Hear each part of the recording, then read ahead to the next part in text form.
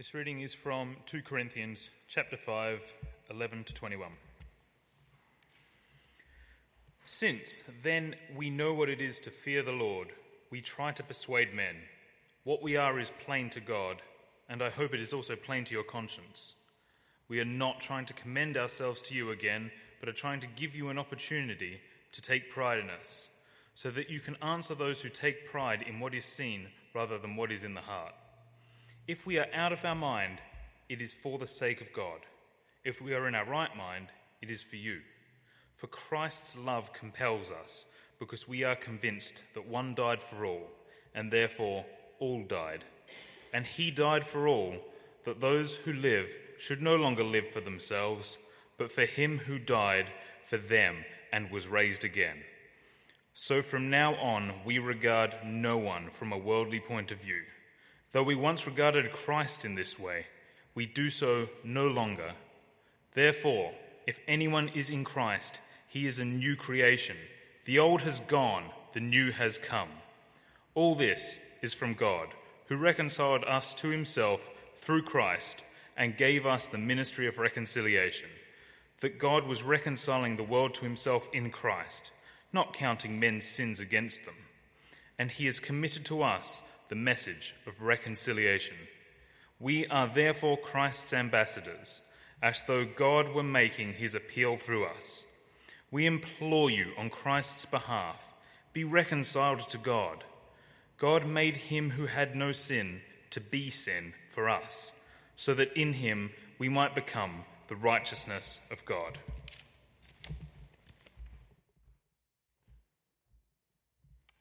Thanks, Matt. So the second reading is from Matthew, and it's from chapter 9, verse 35 to chapter 10, verse 10. Jesus went through all the towns and villages, teaching in their synagogues, preaching the good news of the kingdom and healing every sickness and disease. When he saw the crowds, he had compassion on them, because they were harassed and helpless, like sheep without a shepherd. Then he said to his disciples, "The harvest is plentiful, but the workers are few. Ask the Lord of the harvest, therefore, to send out his workers into the harvest field."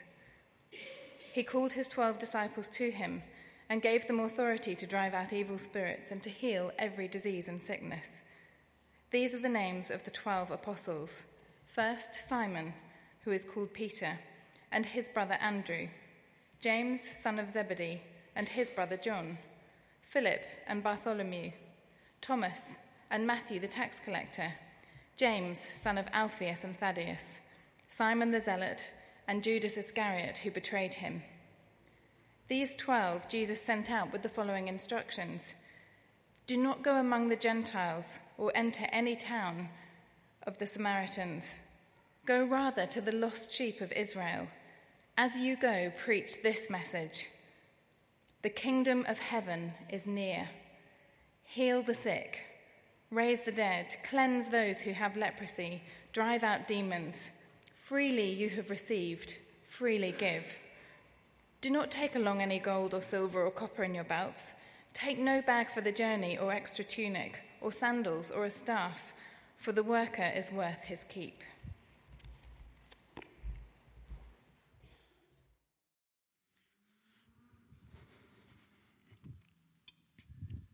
Beautifully read, both of you. Thank you.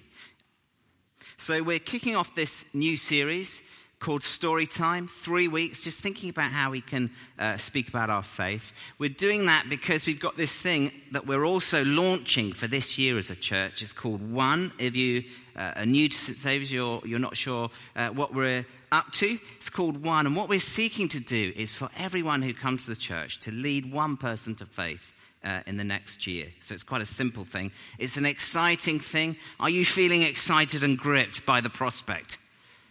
Yeah. Come on. I said, are you feeling excited and gripped by the prospect?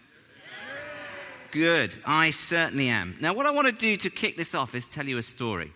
I cycle a bit, and I was cycling to a meeting about 5 miles away, and I got on my bike. I was just going down Woodbridge Road, actually, past the cricket club, and then I noticed this car swerve, and it sort of went up to the wrong side of the road, and a man was trying to cross the road.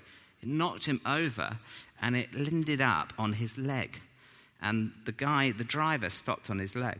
He was shouting, so I jumped off my bike, went over to the driver, said, you've got to reverse. You've got to reverse. You're on his leg. So he sort of reversed over his leg and stopped.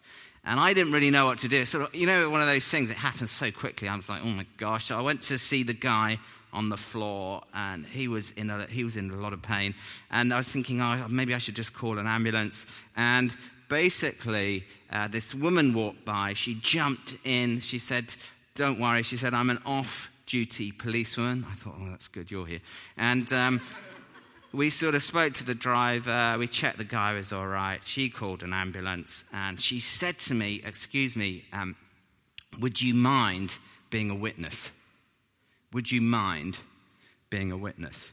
And tonight, I want to just think about the call on our lives actually to be a witness. And I don't know whether you've realized it, but as I hope we'll see, we're all witnesses. And basically, what I want to do tonight is think about why on earth are we doing this one thing? Why are we on earth trying to lead one person to faith in the coming year?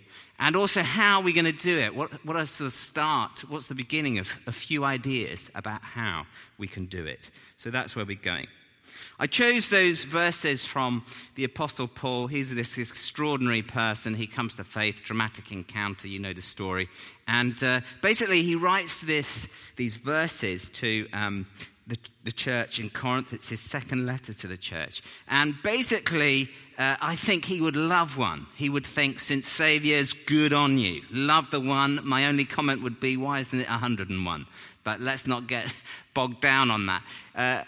And I think what I want to say is, he was here, I think he'd say, it's brilliant you're doing one. And I think the reason you're doing one, of course, he would say, is in response to Jesus' love shown for us on the cross. That's why we're doing one. Verse 14, for Christ's love compels us because we're convinced that one, that's Jesus, died for all. And in verse 19, God through him is reconciling himself through Christ, not counting men's sins against them. He'd say, look, for goodness sake, as a Christian, you actually caught up in the most extraordinary thing that actually you have seen, you've understood, it's been revealed to you. God has shown you. He's opened your eyes to what he's done in Jesus Christ. And that's an amazing, amazing thing that we're caught up in. It's very easy as a Christian to lose sight of that and sort of, lose sight of the wonder, the phenomenal thing it is that we do when we gather here, and the phenomenal thing that we're all caught up in life. I think that's the first thing Paul would say. I think he'd also say, look, we're doing one because actually, having come to faith, you and I, in response to what Jesus has done on the cross, our whole lives are reorientated. We no longer live for ourselves, but we live for him, to bring him glory and declare his praises. Verse 15, he died that those who live should no longer live for themselves, but for him who died for them and was raised again. There's this whole sense, isn't there? It's one of the great lies of modern life. If you make your life about you, it becomes really small and unsatisfying. If you make it about him and other people, it becomes life and life to the full. And I think Paul would say, it's great you're doing one because actually you're making your focus really about other people, not you. And in so doing, you will find life and life to the full in a way that you certainly won't if you don't do that. I think as well, I don't know how you feel about this, but he'd say, it's great you're doing one because you've actually not just caught up in what God has done in the cross. You're not just reorientated your whole life as a result of coming to faith, but you yourself have experienced the profound reality of having a relationship with God himself. And that has brought deep transformation to you. It's funny just looking around the rooms, the conversations I've had as I've heard your stories of what God has done in Jesus for you and through you. And just the radical transformation that God has brought. Verse 70, therefore, if anyone is in Christ, the new creation has come. The old is gone, the new's here. Something radical has happened to you, which we lose sight of in the busyness of dropping our kids off at school, checking emails, going to meetings, and doing this crazy thing called life. But actually, Profound things have happened to us in eternity, having come to faith in Jesus. And I think Paul would also say, look, it's a stupid question. Why are you doing one? You do one because that's what God wants you to. Verses 18 and 20. He wants us to be speaking and witnessing about who he is and what he's done all the time. Verse 18, all this is from God. It's a gift who reconciled us to himself through Christ and gave us the ministry of reconciliation. And he, in verse 20, has committed to us the message of reconciliation. We're therefore Christ's ambassadors, as though God were making his very appeal through us. So that's what I want to suggest, a few sort of headline reasons for why we're doing one, why we're seeking as a church to actually look out and witness to Jesus Christ and to actually speak about him. Now, that's Paul. We'll come back to him. But I thought, well, okay, that's the how. Sorry, that's the why. But what about the how? How are we going to do this? And then I was reading through some of the Gospels over the summer, and I thought maybe the best place to start is on this first week, general ideas or inspiration from how Jesus operated and what happened, his guidance, if you like, to the first time he sent the 12 disciples out from Matthew's Gospel, which is why Bex read that second passage. And I've got some ideas for what we need to do if we want to see people come to faith. Now, who here does really, really want to see some people come to faith? Hands up if you don't. Okay, that's no one. Maybe you're not all being honest, but there's none of us don't want this to happen, do we? Wouldn't you love to be sitting here next year with the church double in size? Not because it's double the size, but because actually he's used us to speak about Jesus. And that work of transformation is happening in another person's life. Well, how can we do this? I want to suggest a few things. The first is that we need to participate or commit to being a witness. We need to really commit to being a witness and take this seriously. And, you know, when that policewoman said to me, excuse me, sir, would you like, could you be a witness? I have to be honest. My first reaction, please don't tell anyone, was that, I really, really don't want to be a witness. I really don't want to be a witness. This is going to mean I'm going to have to go somewhere. I'm going to have to give a statement at the police station. It's going to be hassle. Then possibly if it goes to trial, or if there's some sort of legal sort of thing, I'm going to have to go and tell my story. And actually, I really don't think I want to be a witness. And so I want to ask you, do you want to be a witness to Jesus? One thing I love about Jesus, it's clear in these verses, is that he never asks us to do anything that he hasn't done himself. He's not one of those people who say, you do that, that's good for you, but I'm not doing it. Actually, if we look at these verses from Matthew chapter 9, it's clear. He witnesses to God himself. Verse 35, Jesus went through all the towns and villages, teaching in their synagogues, proclaiming the good news of the kingdom and healing every disease and sickness. And then he sends out the 12. He asks them to actually be a witness. We'll look at that in a little bit more detail in a minute. And then he doesn't just send the 12 out, but he calls us all to be witnesses, doesn't he? And so we know, and at the risk of being basic or laboring this, you know the words of the Great Commission in Matthew 28. Therefore, go and make disciples of all nations, baptizing them in the name of the Father and of the Son and of the Holy Spirit, teaching them to obey everything I've commanded you, and surely I'm with you always to the very end of the age.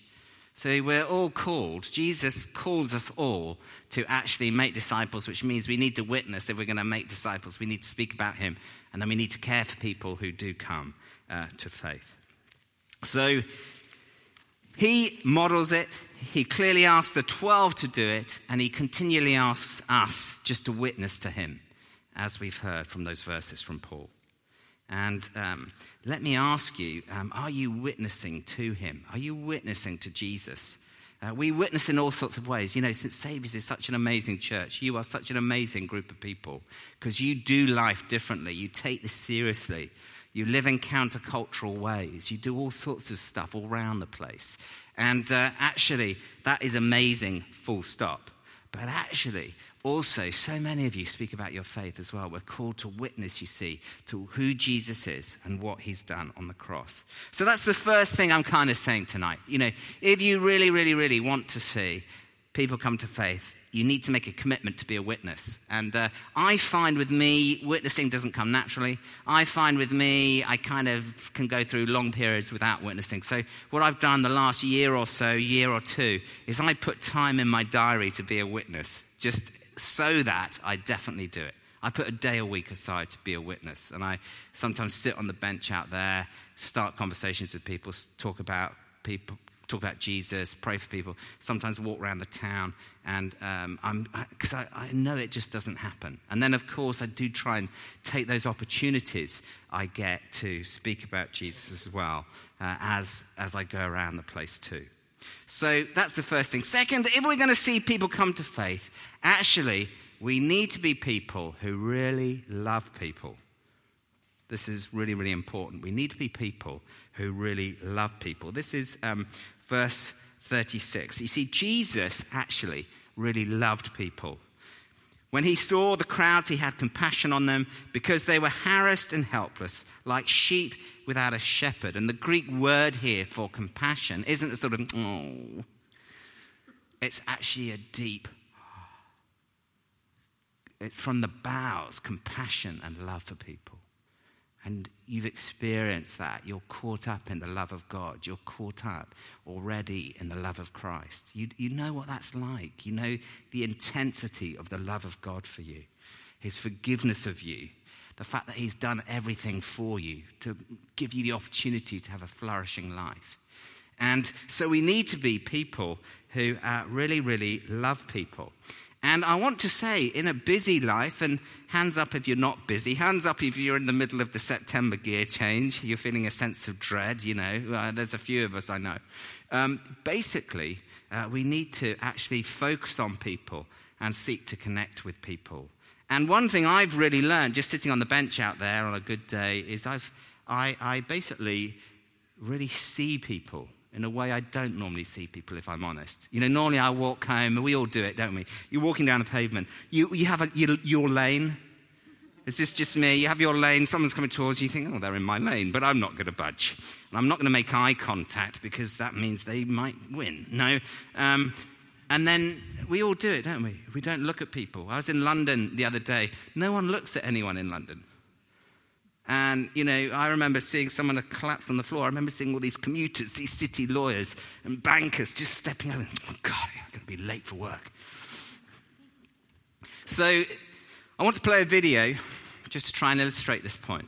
And this, believe it or not, is put together by a coffee company in America who wanted to sort of get the message across to their employees. As you serve coffee to people, just remember they're people.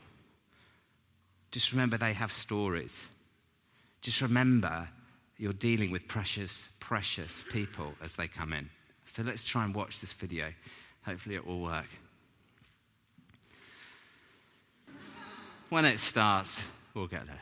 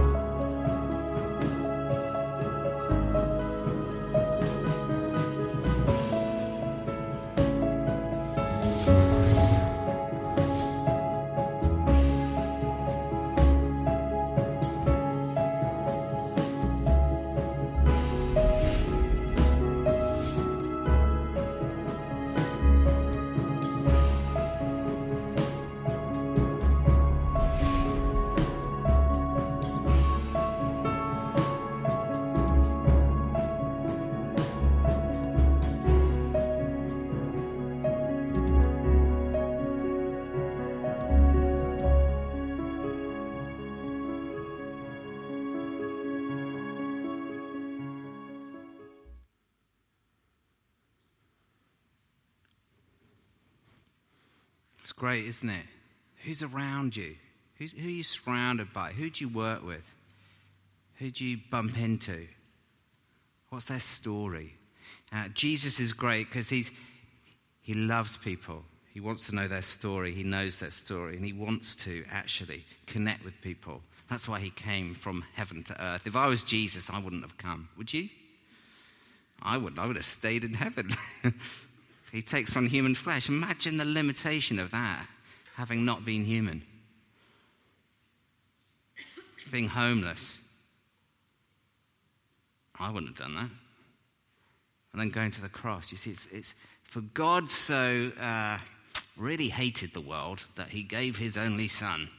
For God was really, really grumpy. He thought he's going to go and tell those people off, put things right. So he sent his only son. God so really wanted to ruin your life and mine that he thought he'd send Jesus. For God so the world that he gave his only son, that whoever believes in him should not perish but have eternal life. And so we need to be people who love people. You know, you might be sitting there thinking, oh, one, why do we have to do one? Why do we have to lead someone to faith? I think this is terrible.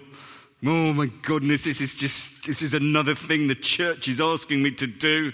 I really don't want to do it. I feel inadequate. Oh my goodness, how dare you suggest this? It's about love. That's what it's about. That's what the whole thing's about. That's what God's about. That's what we're about in the church. So it's rooted in love. And you might say, but I'm not an extrovert. Doesn't matter. You might say, I'm not Billy Graham. I'm not J. John. I'm not Nicky Gumbel. It doesn't matter. You just got to be you. And do this in your way. In your style. Because when you're yourself, you shine brightly for God. When you try and be someone else you don't. So you've got to just be you. And I think it's true. Clearly, the New Testament says some people have the gift of evangelism. They have a gift of being able to speak about Jesus. And more than that, to actually lead people to faith. But that's different to witnessing. They reckon about 10% of people or less have the gift of evangelism. But the whole church, 100%, is called to be a witness who witnesses for the sake of other people in love. So that's the second thing. We need to be people who love people.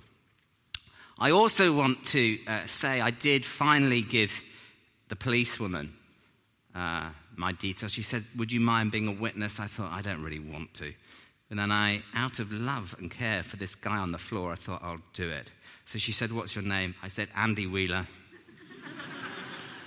Where do you work? St. Saviour's Church. And if we are going to see people come to faith, thirdly, we need to be expectant. I don't know how you feel about this, how expectant you are, but actually, Jesus says when we witness, we're fruitful, and actually we can expect a harvest. Verse 37. Then he said to his disciples, the harvest is plentiful. The harvest is plentiful, but the workers are few.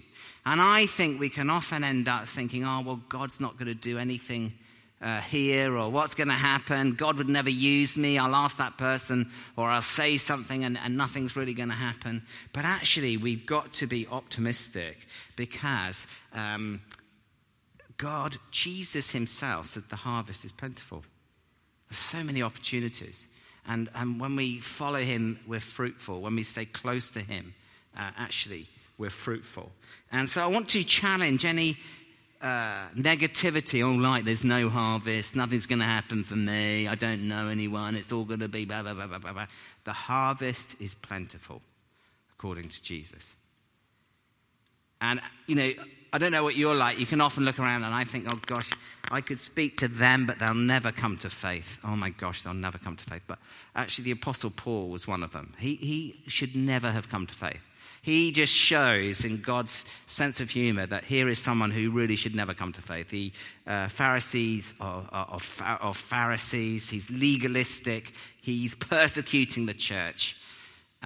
When the disciples are asked to spend time with him, they're like, no, do we have to? He's like persecuting the church, but he comes to faith. And so actually we've got to be bold and step out. I want to encourage us to. And remember that actually we can be expectant. Because to be honest, if I'm honest, like witnessing to that accident isn't really great. It wasn't really great. It's not the most pleasant thing to have to keep describing. And also, to be honest, the car swerved, it hit his leg, he moved back, kind of that's it. That was my witness of that situation. But actually what we're witnessing to, our own experience, our own story of Jesus and who he is like, it's wild. It's just absolutely extraordinary. We have the very words of life. God can use us to change someone's eternal destiny. And so this is quite extraordinary. I love what someone said to General Booth, the founder of the Salvation Army. He founded the Salvation Army. An atheist friend said this to him, and it really affected his whole life. This is what an atheist said to General Booth. If I believed what you Christians believe, I would crawl across England on my hands and knees, if need be, to tell men and women about it. If I believed what you Christians believe, I would crawl across England on my hands and knees, if need be, to tell men and women about it. Such an amazing thing. And yet we often lose sight of that, don't we? Or we think,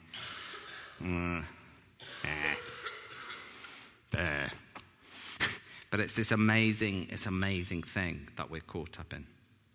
And, what we've done, we've actually got lots of opportunities over this term to invite your friends to. I don't know, as you think about your friends, the people you work with, who to invite, basically, they might be in different categories. Some might be sort of people you've maybe had a couple of conversations with, and they might be people who've got questions, and you think, well, actually, what you could do is invite them along to the Ravi Zacharias evenings on the 14th, the 21st, the 28th of September, and we're looking at these topics. The first one is going to be about how can I find happiness? The second is God, why suffering? And the third, has science disproved God? These are people based in Oxford. They have the reputation for being the best people in the country at explaining, with quite an intellectual bent, some of these issues. So if you've got friends who you think actually, they would benefit from that, bring them along. Did anyone go to the last evening series they did about 18 months ago? Lots of you. It was just these amazing nights. They're going to be slightly different this time because we're making them sort of seeker-friendly or people outside the church friendly. So it's going to be a bit more informal. But come along, seriously. And I want to encourage you all to come along because you'll if you think, I don't know the answer to this or what can I say about that, you'll just get some good material, some good input, some good training. So please think and pray about who to invite, but make sure you put those dates in your diary. The suffering's a massive one. I had 2 conversations with people outside the church last week. Just, what do you do? I'm a vicar. It often leads to a conversation.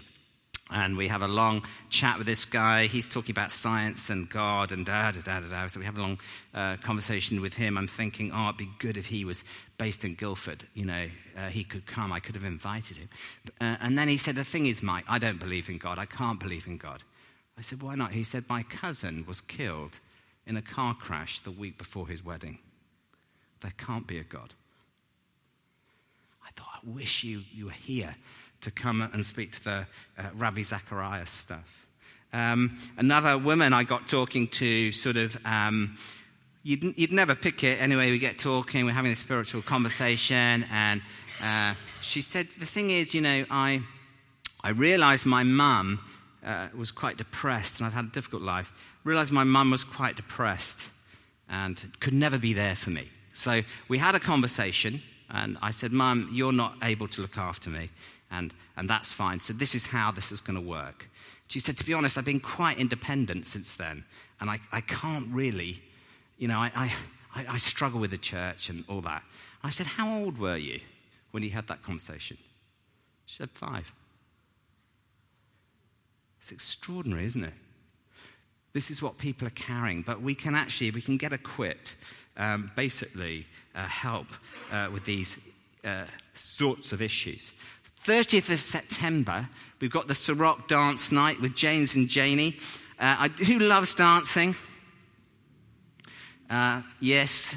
I struggle with dancing, but I've done, I make shapes if I have to. But basically, I have done stuff with James and Janie before. They're dancing stuff. They're brilliant. And again, this is a party night. It's a bit of a laugh. And so, actually, if you think, my friends, they're not going to come to a science and God thing. That's a bit too heavy, or they're not in that place. Why not bring them along effectively to a party, this Sorok thing? And it would just be fun. It would just be a bit of a laugh. The other thing, of course, is the Alpha course, looming on the 4th, I think, of October. This is a course where we present the basics of Christianity to people who wouldn't describe themselves as Christians, who are exploring. And can I just put this out here? I'm being absolutely serious now. I'd love you all to bring at least one person to the first night. One person. Because we've got to spread the love. We've got to actually witness and spread the love. Yeah? So please, when you hear one, don't think, think of one. Think of 5, think of 10. And just ask, witness, ask. And the thing about being a witness, it's great, because you're not responsible. That's the lovely thing about being a witness. This is the beauty of God's call on our life. The thing about being a witness, if I never got a call, I never heard from that man again or the police officer again. But if she'd phone me out, she'd say, look, Mike, you've got to come and tell your story. And you've got to come to court, or you've got to come and do your witness statement. And so you just do your thing and go. Now, what happens to what I say or the outcome of the thing, that's not my responsibility. In the same way, when we speak about God, when we tell a bit of our story, and we're going to look at how we can do that in non-embarrassing ways, start spiritual conversations the week after next, I don't have to worry about whether people come to faith or not, or it's not my responsibility. Oh my gosh, I failed. It's not like that. The call is to witness. It's just to speak and witness to what Jesus has done. So it's beautiful. There's some opportunities, and I really, really would encourage us to just take the opportunities that are happening.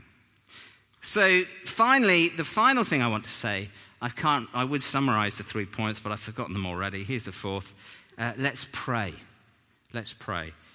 Verses 37 to 38. Then he said to his disciples, the harvest is plentiful, but the workers are few. Ask the Lord of the harvest, therefore, to send out workers into his harvest field.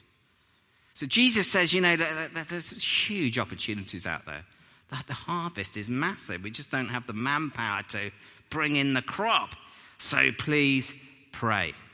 And we need to be people who really pray and actually lift up this stuff to God. And I really, really encourage us to pray. I don't normally do this, but I feel a great sense of urgency around this one thing. And what we're doing is we're having termly prayer meetings. The other thing you guys are absolutely brilliant at is praying. Church of Saviour is a church of mature prayer. And we've got lots of intercessors who pray like crazy, who pray together as a church. We've done all sorts of stuff, but we're having termly prayer meetings. And we've got to appeal to God to actually bring people to faith, give us opportunities. And we're going to do that on the 12th of September. That's quite soon. I think that might be a week tomorrow. 8 o'clock in here. And again, if you come to St. Saviour's, can you just, in this season, be praying like crazy? Come and pray for the church. And by the way, the church is us. It's our family. It's what we're doing here. And actually, that makes a massive difference, because we need to pray like mad that God would give us opportunities, and God would move by his Spirit, because actually we need spiritual power. You might feel weak. You are weak. You need to rely on God, and that's so clear in these verses. Just to end with this final verse, I love what they're to take with them. What are they to take with them? Well, in verse 10, I think it is 9 and 10. Don't take along any gold or silver or copper in your belts. What? No money, no credit cards? Really?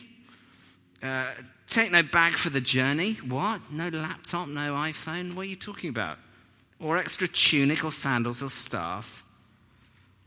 Go empty-handed, because you've got to rely on God's power, on God's Spirit to actually make this happen.